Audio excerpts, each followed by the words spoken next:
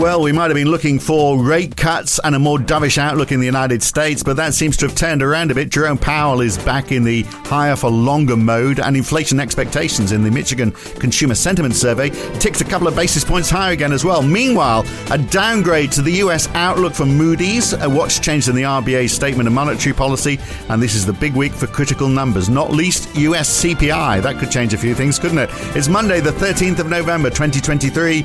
It's the morning call from NAB. Good morning. Well, we saw a small move up in the US dollar on Friday, but it was up 0.8% over the week. The Aussie also down on Friday and down 2.3% over the week, even with a hike in interest rates. The euro, meanwhile, up 0.2% on Friday, but down 0.4% over the week. And bond markets quietened down a bit towards the end of the week. 10-year Treasury yields started the week at 4.52%. They finished the week 12 basis points higher. 30 years were just 6 basis points higher, with most of the movement at the front end. So 2 years finishing 19 basis points higher. And it was definitely more of an American thing, because German 10-year bunds last week rose just 7 basis points, and Australian 10 years fell 10 basis points last week, down to 4.64%. And equities back in full force on Friday, a 2% rise in the Nasdaq, for example, 1.6% for the S&P, which over the week rose 1.3%. Over 2 weeks, it's up 7.25%. What could possibly go wrong there? And Aussie shares, meanwhile, down on Friday for the ASX 200 and pretty flat over the week. The FTSE 100 in the UK, a bad day on Friday and down 0.8% last week. The Eurostoxx 50 also lost ground on Friday, down 0.75%. But even with that, it was up 0.6% across the week. And oil on the rise on Friday, up 1.9% for WTI, 1.8% for Brent after big falls earlier in the week. It finished at 81.40 a barrel, starting the day at 79.90. So Sky Masters has drawn the short straw. She's out of bed early this morning to join me on the morning call, which is handy, because she can explain why we've seen such a move up in yields in the US last week, while equities are also still pushing ahead. So the S&P back over 4,400 on Friday. So that's a bit of a benchmark. And yet, we did have Sky, more dovish talk was happening about, where the Fed goes next, until Jerome Powell on Thursday at the IMF conference in Washington, saying that he was unsure about whether the Fed had done enough to slow the pace of inflation, which he said is well above where they'd like to see it. So we're really now back, aren't we? Back at, talking higher for longer again. Morning, Phil. Yeah, look, interesting price action to end the week last week. As you said, we have seen US Treasury yields bounce a little bit higher off the lows that we saw earlier in the week. Obviously, that week 30-year auction on Thursday was a bit of a catalyst for that move, and also Fed commentary that's come out, sort of highlighting to the market that maybe then the Fed isn't done quite yet in terms of tightening policy, or at a minimum rate cuts are still some way off. And on Friday night, you did. One piece of data that came out was the University of Michigan Consumer Sentiment report. And while it did show quite a meaningful drop in consumer confidence, on the flip side, we saw further upward pressure on inflation expectations, and that sort of spooked the market a little bit as well. So, I think that was a factor behind driving US Treasury yields higher. We can talk about it a little bit later on, but there was an announcement by Moody's putting US rating outlook moving it from stable to negative. So maybe at the margin that had a bit of an impact on bond yields. But to the flip side, you had a good rally in Aussie bonds through the week. What drove that?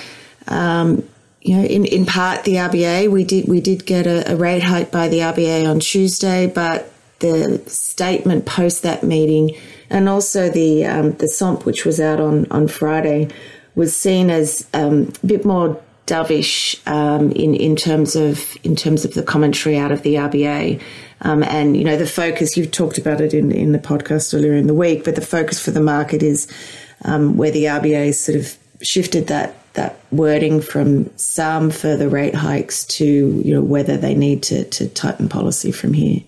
And that inflation increase, the increase in the inflation forecast is quite marked, isn't it? So the trim mean inflation forecast for the end of this year is 4.9% versus 3.9% last time. Well, that's fairly easy, isn't it? Because we're fairly close to the end of the year now.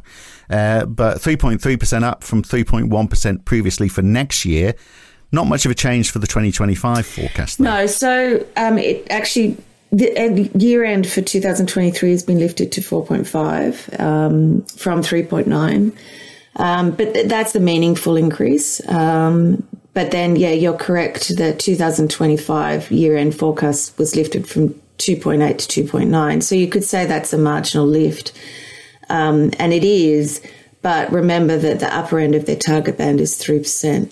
So they're only forecasting now trim mean inflation to get back into their target band only just by the end of 2025. So there's very little wiggle room for upside surprise there. So we look at, we've looked at their forecasts and their hawkish uplifts in forecasts, both, for the inflation outlook, for their unemployment rate forecasts. They've sort of been dropped lower. And so, for us, for NAB, the hurdle for the RBA to tighten it again is quite low. And that's why we do have the RBA, we penciled in another tightening by the RBA in February.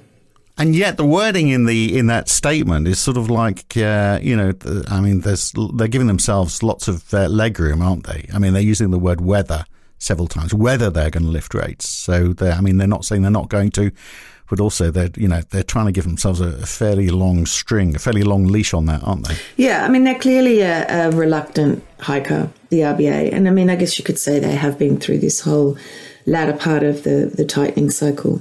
And they clearly don't want to move rates deeply into restrictive territory, like you may have seen we have seen in other central banks. So, they're not going to. They need to go again. They need sort of upside surprise based on their forecasts. And the interesting thing for us when we look at their forecasts is that they do. We know that their forecasts are based on market pricing and economists' expectations for future movements in cash rates. So they've got a cash rate peaked at around 450. So even with the risk of further tightening, they still don't have inflation back within the target band until the end of 2025. And so that's why to us, we're saying the bar is very low for another rate hike. You don't need to really see too much upside surprise in data to get the RBA to move again. And in terms of key data to watch going forward, we've obviously got WPI this week and employment data later in the week. But then, the monthly CPI prints, but more importantly, the Q4 CPI print, which is at the end of January. And then, the Q3 GDP print, which is out, I think, early December. So, every piece of data is going to be important going forward in driving or cementing the outlook for the RBA. Right. Now, you took us around the world in the answer to the first question. So let's go back to the United States just for a second. So Moody's on Friday lowering its outlook for the US credit rating from stable to negative because of the rise in debt affordability. Which isn't great timing because they are arguing, of course, about the debt ceiling in Washington at the moment. But we also had that, lower than expected take-up of 30-year bonds at the auction on Thursday as well.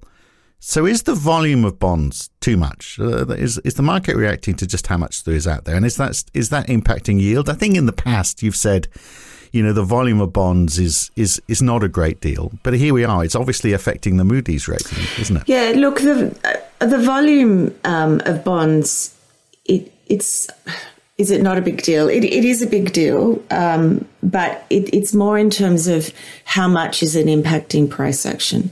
So, as I said to you before, it's not going to drive the 100 basis point moves in yields, but it is going to cause, it is going to be an influence on the direction of bond yields. So, Moody's is more talking about the cost of rising interest rates and the political backdrop in the US. So it's the interest cost on the debt borrowing. And obviously, as interest rates go higher, the cost of that is higher. And as you've got the volume of bonds outstanding increases, then obviously that adds to the cost. And so the impact actually could be more political more than anything, couldn't it? I mean, it could be used as the excuse for, trying to push back on any spending as they once again start to argue over the debt ceiling. And, they can point and say, hey, look what Moody's has just done. Yeah, definitely. And you've also got to remember that Moody's has moved the outlook from stable to negative, but they still have the US government debt rated as a AAA. Now, they're the only rating agency out there that rates it as a AAA. So recall that Fitch lowered their rating back on the US from AAA to AA plus back in August, and Standard & Poor's downgraded the US in 2011. So the outlook probably is that Moody's will eventually downgrade the US.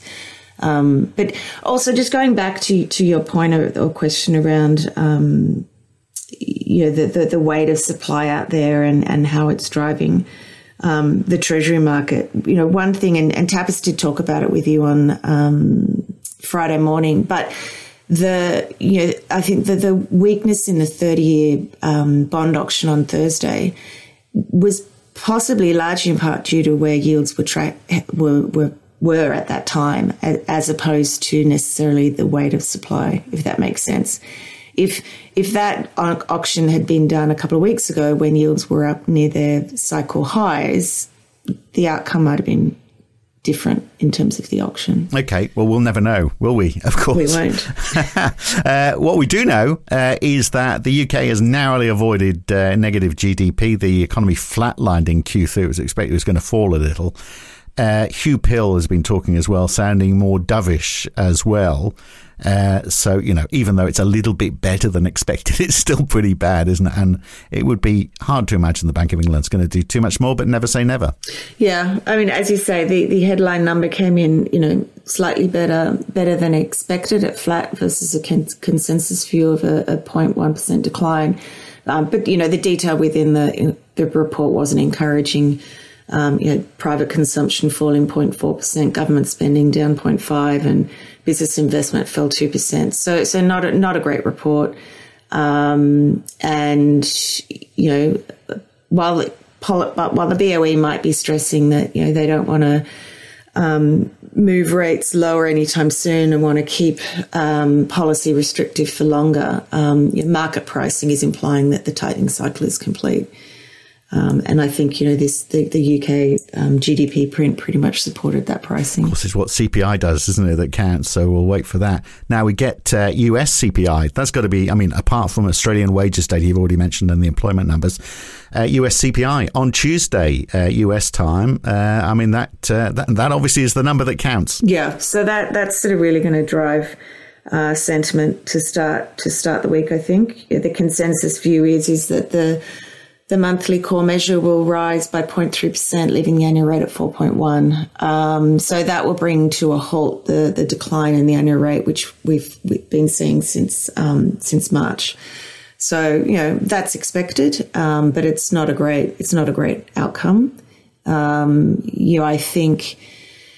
Which way is the market skewed towards, a big shift in yields? Volatility is going to remain high, but I do think given where yields are currently tracking, which is still at the lower end of their recent trading range, I do think the market is more at risk of an upside surprise in that data print than downside. I wonder if that's going to send the cat amongst the pigeons. We'll find out, won't we? That'll do for now, though. Thanks, Sky. Thanks for getting up. Thanks, Phil. We'll be dragging Ray Attrell out of bed, kicking and screaming on Tuesday morning for another edition of the Morning Call. I'm Phil Dobby for NAB.